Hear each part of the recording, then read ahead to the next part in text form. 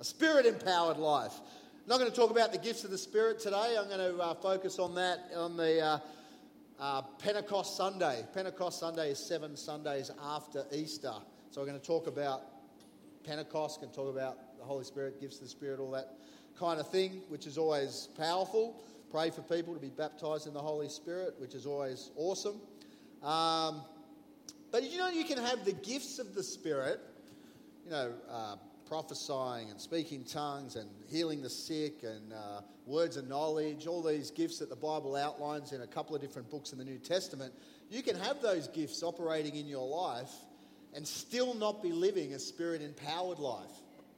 I find that fascinating. I find that really interesting that can be the case. And in your Bibles, there's 2 letters that were written by the Apostle Paul to the Corinthian church. They're called 1 and 2 Corinthians. They're letters that were written to a church in Corinth.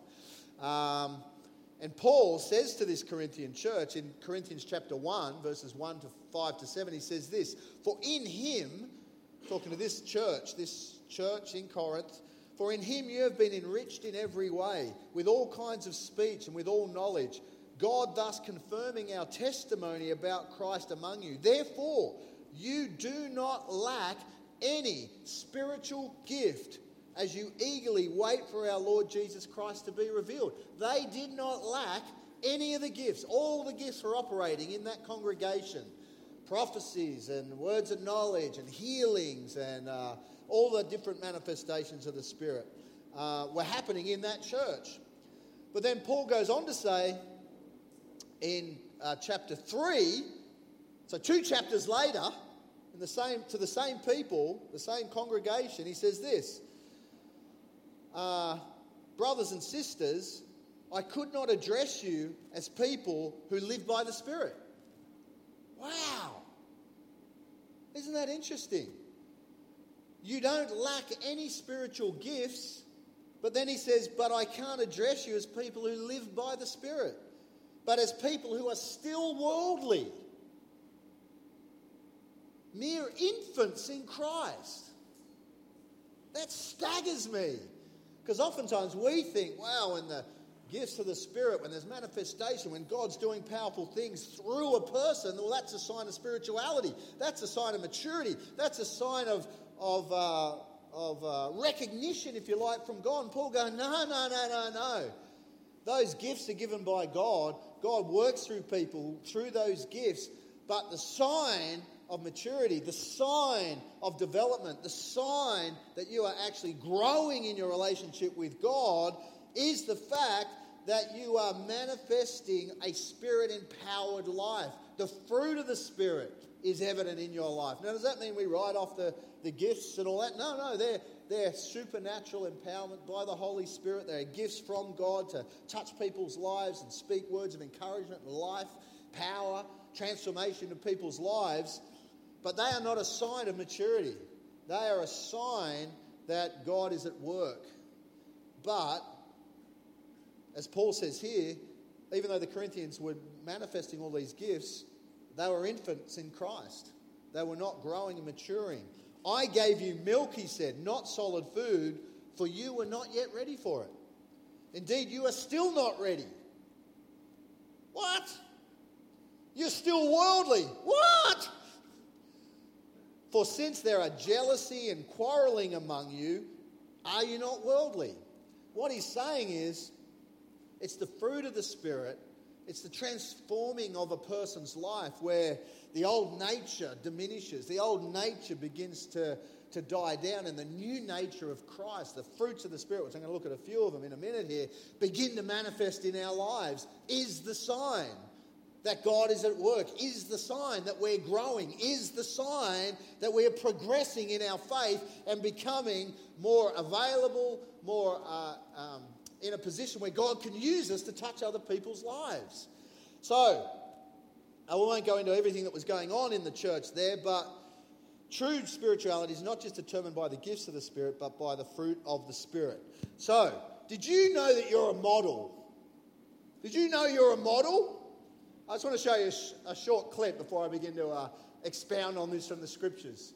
Have we got that clip? People come up to me all the time and say, you should be a model, or you look just like a model, or maybe you should try to be a man who models. And I always have to laugh because I'm so good looking. Of course I'm a model. I guess my best known look is Ferrari. That would be the look that I really made my bread and butter on. Could you do that for us? Sure. I guess I'm also known for Blue Steel. Can we see that one? Blue Steel? Yeah. Ferrari is a much more aggressive look. Blue Steel, I really save for softer catalog work, shoes. I am always working on new looks. If I have a day off, I will spend 4 to 8 hours in front of the mirror trying a tilt of the head or a furrow. I mean, a lot of people think the eyes are what it's all about. I find it's the forehead. When I'm doing a shoot, I'm hot, I'm heaven, I'm sexy, I'm coy, I'm nasty a little bit. Who's seen Zoolander? Put your hand up. Isn't that a great movie? But I want to declare to you today, you're a model. You're a model, maybe not of clothing necessarily. Some of you may be. I get offered all the time, but, so I just say, look, I'm a full-time pastor. I haven't got time for modelling. But not a model of clothing necessarily, but listen to this. In Colossians 3:12, it says this, therefore, as God's chosen people, holy and dearly loved, clothe yourself with compassion, kindness, humility, gentleness, and patience. You are a model. God is saying these are the clothes that you are modeling. These are the things that you are walking in. These are the things that you are dressing yourself in. These are the things that portray the life of Christ in our lives. You're a model. Next time someone says to you, what do you do for work? You say, I'm a model. I want to look at this scripture here this morning. It says, clothe yourself. As a Christ follower, there is an expectation from the scriptures that we will be exhibiting certain attitudes and behaviours. Now, these are not necessarily natural. They're not necessarily. Some people may exhibit some of these in a form just by personality or whatever, but that's not what the Bible's talking about. It's not talking about personality. It's talking about our nature. It's talking about our character. It's talking about our inward life being demonstrated out as we live our lives. Just as our clothing expresses our values and our attitudes and the way we dress or whatever, so our initiatives, our responses, our behaviour are demonstrations of our inward belief system, our values, the things that we believe in and what God is doing in our life. Does that make sense to you? Clothe yourself. These do not come naturally. They are not common to the old nature. Compassion, kindness, humility, gentleness, patience. You have to, as Paul says in the scripture, these are things when you're filled with God's Spirit, when you have the nature of Christ in you, Paul says to them, clothe yourself. He doesn't say, hey, God's going to put all these things on you. God's going to make you patient. God's going to make you kind. God's going to give you humility. He doesn't say that. He goes, no, these are the attributes of Christ that reside within you because Christ is in you. You must put these on. You must clothe yourself. You can choose to clothe yourself in humility, or you can choose to clothe yourself in pride. You can choose to clothe yourself in compassion. You can choose to clothe yourself in indifference. These are the choices that we make. Now, what Christ does is make these choices available. Before we have the nature of Christ, we only have one nature. We've only got one response. We don't have the power to go, you know what, I'm going to do this differently. Christ sets us free to choose. To choose. These things do not just pour out over our lives. Certain areas may change, but then God will challenge you. How does he challenge you to clothe yourself or to put these on? Challenges, relationships, work. He'll create a scenario in your life where you get to the place where somebody will take all the credit for something you did at work. And you've got an opportunity then to go, hey, what the heck? That was me. I did all that. And God will say, hey, I want you to choose. You're going to choose humility. You're going to choose pride. You're going to blow your own trumpet. Or you're going to allow me to promote you. You're going to allow me to lift you up. We choose to walk in them. And every one of us will have opportunities, probably every week, to clothe ourselves in one of these kind of fruits of the Spirit that the Bible talks about. These are attributes that come from God. This is the nature of God. And we can live in this place. Do we do that all the time? No, we don't, because we're not perfect. But maturity is demonstrated as these attributes become a more evident part of our life. Now, some of them we will struggle with more than others. Some of us we're just more analytical or whatever. We're more objective. Compassion is not something that comes naturally to us, and that's something we've got to work on. Humility. Some of us may, because of the talents, gifts, and abilities, you're a bit more like Eric, Zoolander. Of course I'm a male model. I'm so good looking.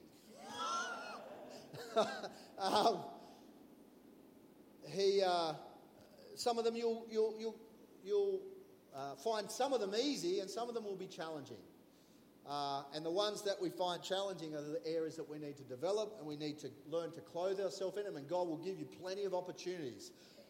And every time those opportunities come and we fail, or you don't fail, you just get the opportunity to sit that test all over again. Oh, you didn't choose that? All right, let me give you another opportunity. Let's bring someone else along. Patience. You're not dealing with patience? Okay, all right, I'll give you another opportunity to have patience. Not working? I'll give you this opportunity to have patience. It's much, much easier if we get it quickly.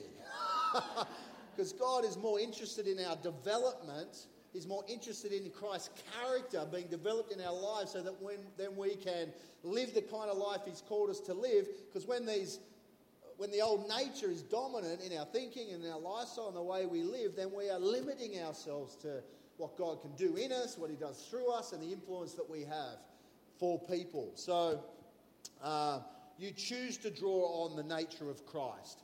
You choose, you make a decision. No, I'm not going to respond that way. I am going to respond this way. You have the power to do that. You say, oh no, it's just not in me. It is in you. If Christ is in you, then compassion is in you. If Christ is in you, kindness is in you. If Christ is in you, humility is in you. If gentleness, gentleness, yes, as well. You say, I'm just not a patient person. Yes, you are. Yes, you are. Patience is in you. You're just not using it. Because if Christ is in you, you have patience. You've got to clothe yourself in it. You've got to choose to walk in it. You've got to allow that to develop in your life. So we're just going to unfold these a little bit as we go. Is this helping anybody? Compassion. Let's look at it. Clothe yourself with compassion. Compassion, the definition of compassion, a feeling of deep sympathy and sorrow for another who is stricken by misfortune, accompanied by a strong desire to alleviate the suffering. That's the difference between sympathy and compassion. Compassion is a visceral word. It has to do with something that we feel in our gut. It's not an objective word, it's a subjective word. It's not a clinical sort of thing. Oh, compassion. Compassion is not strategic. It's not like, oh, let me just work out if I'll do that. I don't know if I'll do that. Let me put together a compassion strategy. It's not strategic. It's a gut level response to the things that we see. That's what compassion is. The Bible says that Jesus was moved by compassion. He didn't stand down and go, okay, I'm going to demonstrate some compassion today. Let me look for an opportunity. No, it said just as he was living life, as opportunities came before him, as God highlighted certain people, certain scenarios, it says he was moved by compassion. The Holy Spirit stirred up something within him and he went with it. That's the same way God. Doesn't mean we're going to be able to solve every single problem and every single thing that comes along, but there'll be certain things that we can be a solution for. And as God highlights those things, then we choose And it comes out of that gut response. I love this quote as I was preparing this message. Pity weeps and walks away. Compassion comes to help and stay. We don't pity people. We don't pity people. We give people dignity. We give people value. We give people respect. Doesn't matter who they are. Doesn't matter how much money they've got. It doesn't matter where they live. It doesn't matter their ethnicity. Everybody is made in the image of God. They have dignity. They have value. They have worth. We do not pity anybody, but we have compassion for those who through life and circumstances have worked against them, that they've ended up in a certain scenario, in a certain place, and we have compassion and a desire to see those circumstances alleviated so that everybody gets an equal shot at living their best life in Jesus' name. Amen? Matthew 15:32, Jesus said this. Jesus called his disciples to him and he said, I have compassion for these people. They have already been with me 3 days and have nothing to eat. I do not want to send them away hungry. This is Jesus. He was even aware that they might be hungry because they hadn't eaten for 3 days, because they've been following him around the Judean countryside. I say, Jesus, why don't you just stand still? It won't be such a problem. Mate, he needed an EA or something. He needed a project manager. Jesus, stop moving. A food truck. Mr. Whippy was following him around. Made a fortune. Jesus had compassion on hungry people. He had compassion. Now, this is the way Jesus works. Jesus had compassion on people, and then he said to the disciples, you do something about it. He said, I have compassion, you do something about it. Now, this is what the disciples came up with, which is normally the same responses that we have. He says, let's help them, you do something about it. And then they say, we've got no way. We've got no way of helping them. It's too remote. Jesus was challenging their perception of God, what God is able to do. We're out in a remote area, there's no resources, so we can't help them. Jesus is going, that doesn't minimise God's ability to do something. He said, I want you to do something about it. He challenged their involvement. So we can pray, God, help this person, God, help that, God, and prayer is important. Prayer is vital. God moves through prayer, but if prayer is all we're doing, as the book of James says, you can keep your prayers. That's my interpretation of what he was saying. No point just praying for people, saying, go off, be healthy, be well, God bless you, and not respond in some way. Now, as I said, it doesn't mean that we can solve every problem. If you even look at the life of Jesus, Jesus didn't heal every person. He didn't touch every person. He didn't speak to every person. But he spoke to those as he went along that obviously God highlighted in his life, that brought him along in different circumstances, and he moved in those situations. So God is asking us to respond when he highlights a need, a circumstance, a situation. Compassion comes into our heart, and then he goes, what are you going to do about it? Oh, I've got no resources. God goes, that doesn't count. If we put ourselves in this scenario, I'll supply the resources. I want your involvement, and I want you to say yes. And if you say yes, I will work it out. But I need you to get on board and be a part of what I want to do. That's what God asks us to do. He had compassion. Jesus was challenging God's concern for people. He's going, hey, they're hungry. So? Tell them to go off and find some food somewhere, the disciples said. We don't want to be involved. We don't want it to affect, I'm too busy for this. Send them away. Tell them to solve their own problems. He goes, no, I want you to be part of the catalyst of transformation, to show that God cares and is concerned about their everyday needs. And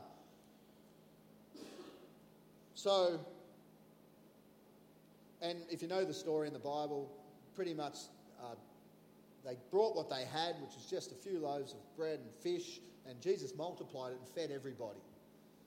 And God will do the same thing. What he's after is our response. He's after our heart to go, you know what, I'm in. I want to be part of the solution. I want to be part of the answer. I don't have a lot to give at this point. I don't have a lot of time. I don't have a lot of... But what I do have, I will give to you. And as we do that, he multiplies it. And we become the answer to the world as Christ in the world today. The opposite of compassion is not hatred. The opposite of compassion is not dislike. The opposite of compassion is indifference, where we just don't see people in need. We're just ambivalent to what's going on. It's just, we don't see it. We don't notice it. And I won't talk about it today, but there's a parable in the Bible where Jesus deals with it. You can look it up yourself. It's Lazarus and the rich man. And if you know the parable, the rich man didn't do anything wrong. If you read the story, he didn't beat Lazarus, the poor man. He didn't insult him. He didn't do anything. The story is that he was indifferent to his suffering. He sat at his door, and the rich man didn't even see him, didn't even notice him, didn't even see the need. And they both go to heaven, and God goes, no. You've had your reward. You didn't even see the needs of other people. So God is not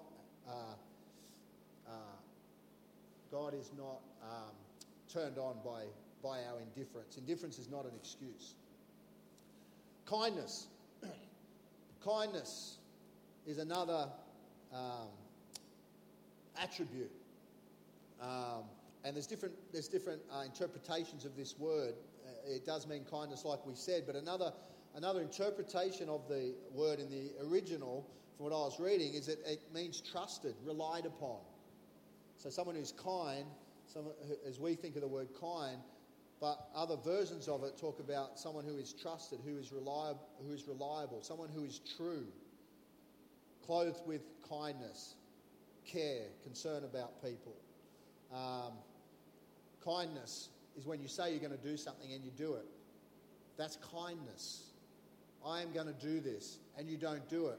That word is saying that is not that you didn't do it. That is unkind, to make a promise and not fulfill it. God gives us the ability to make promises and then fulfill them. Integrity. So some people have a reputation of saying stuff, and people go, oh, they say a lot of things, but they don't do a lot. Don't let that be you. Don't let that be us as a church, where we make a lot of promises and we say a lot of things, and people go, oh, you know, they say that, but they don't do it. That's not kind. Humility. When we see pride, we're instinctively turned off by it. And part of the whole, humour behind Zoolander is that his pride is so outrageous and so evident, so that we laugh at it. Like, of course I'm a man of mine and I'm so good looking. I mean, you just think...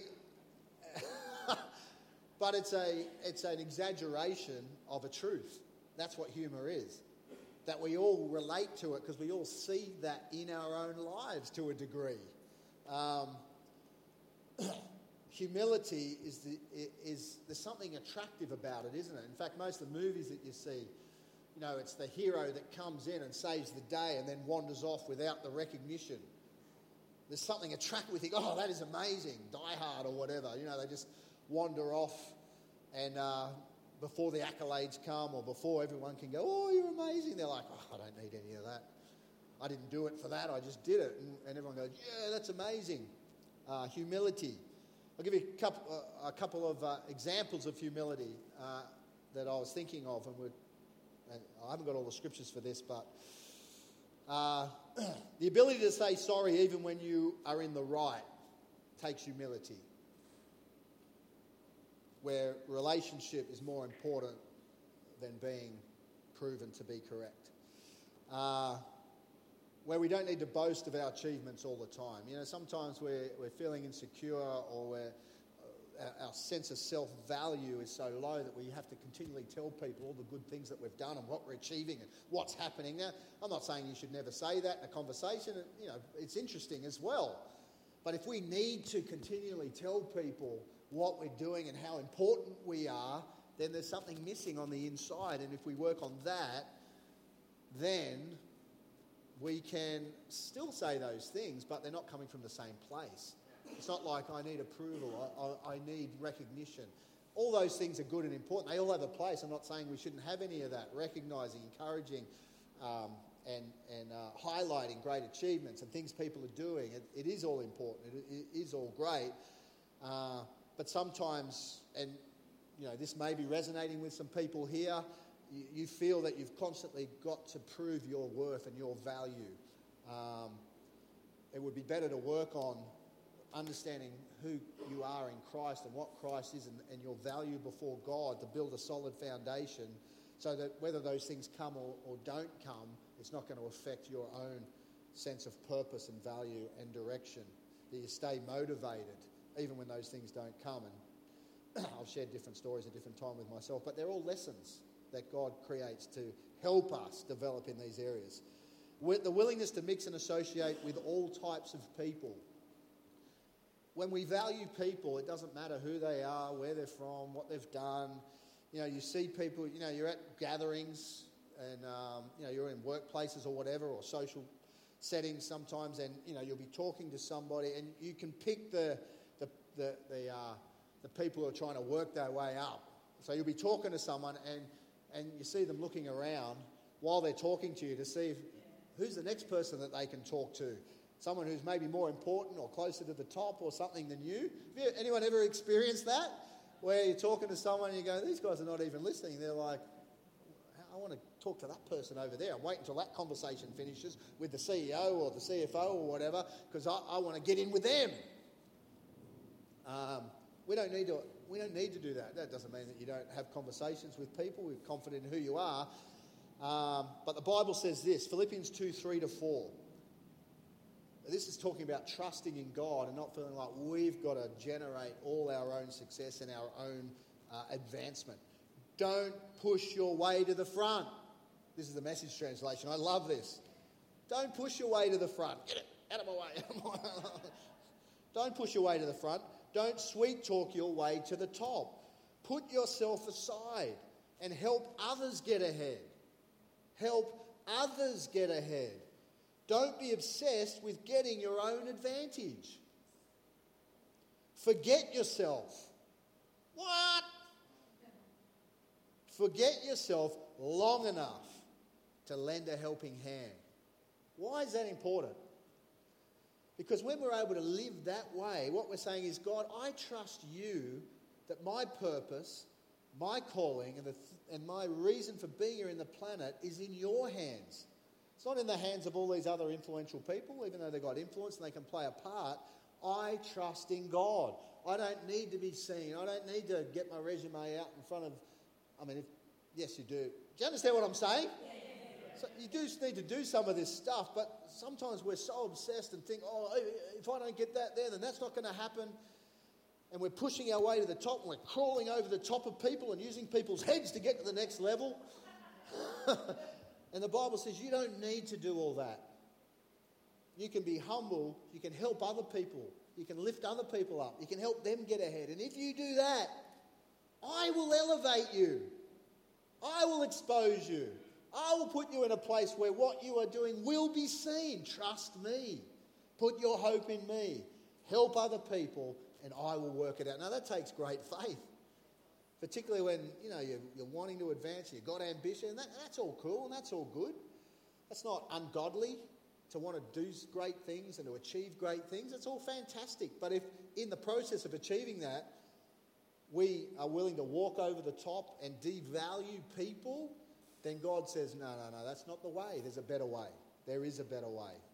Humility. Gentleness. Won't worry about that. I don't have enough of it. Meekness. No, I'm kidding. I've got nothing to say on gentleness.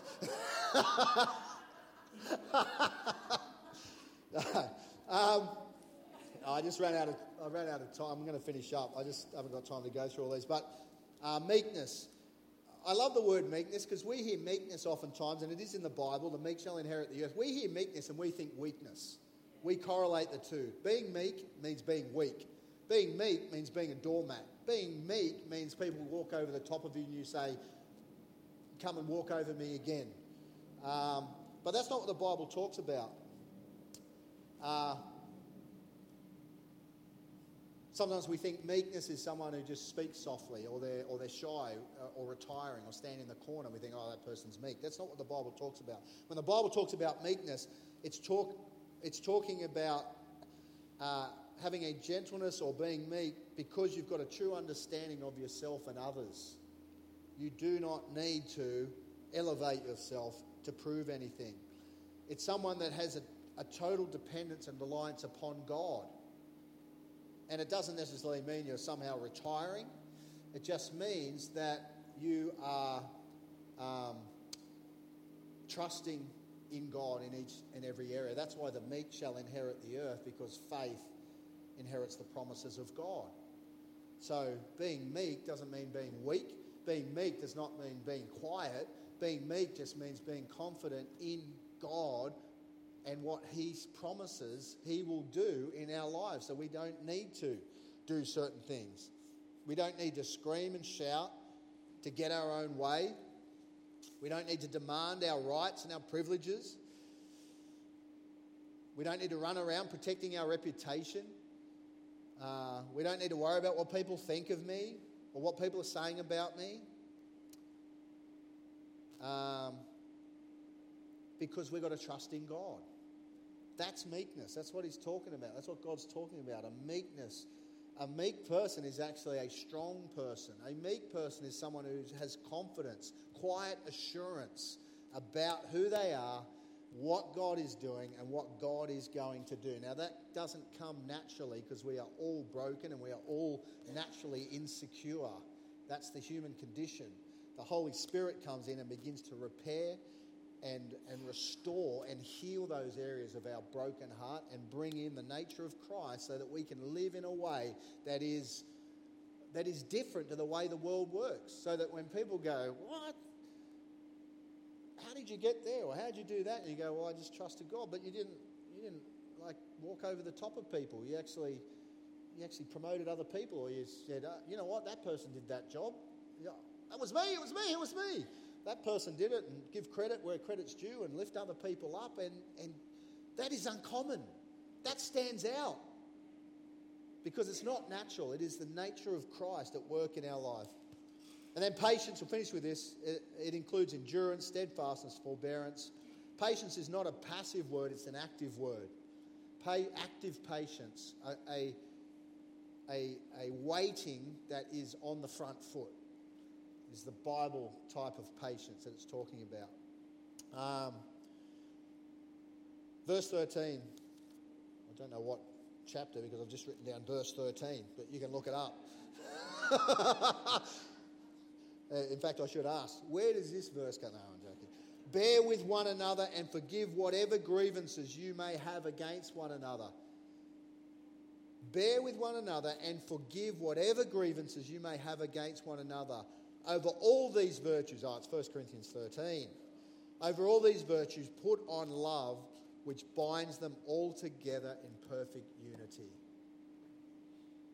Oh, it's Colossians. Oh no, that's a different verse. Bear with one another and forgive whatever grievances you may. Just let it go. Let it go. And if you're finding it difficult, ask God to help you to let it go. Life is too short to hold on to grievances, hold on to regrets, to hold on to bitterness, to hold on to things that people have done. Life's too short. That will hold you back. Let it go. Trust God. Let Him bring healing. Let Him open up what He has for you and take a hold of your future with both hands. Don't have one hand holding on to the past and trying to hold on to the future. Let it go. Forgive, just as Jesus forgave us. And take hold of your future with both hands. Let God touch you, heal you, open you up. Let His nature come upon you as you clothe yourself in it, and you'll be amazed at what God does in and through you as you live your best life in Jesus' name. Amen? Amen. Let's give the Lord a hand. Thank you,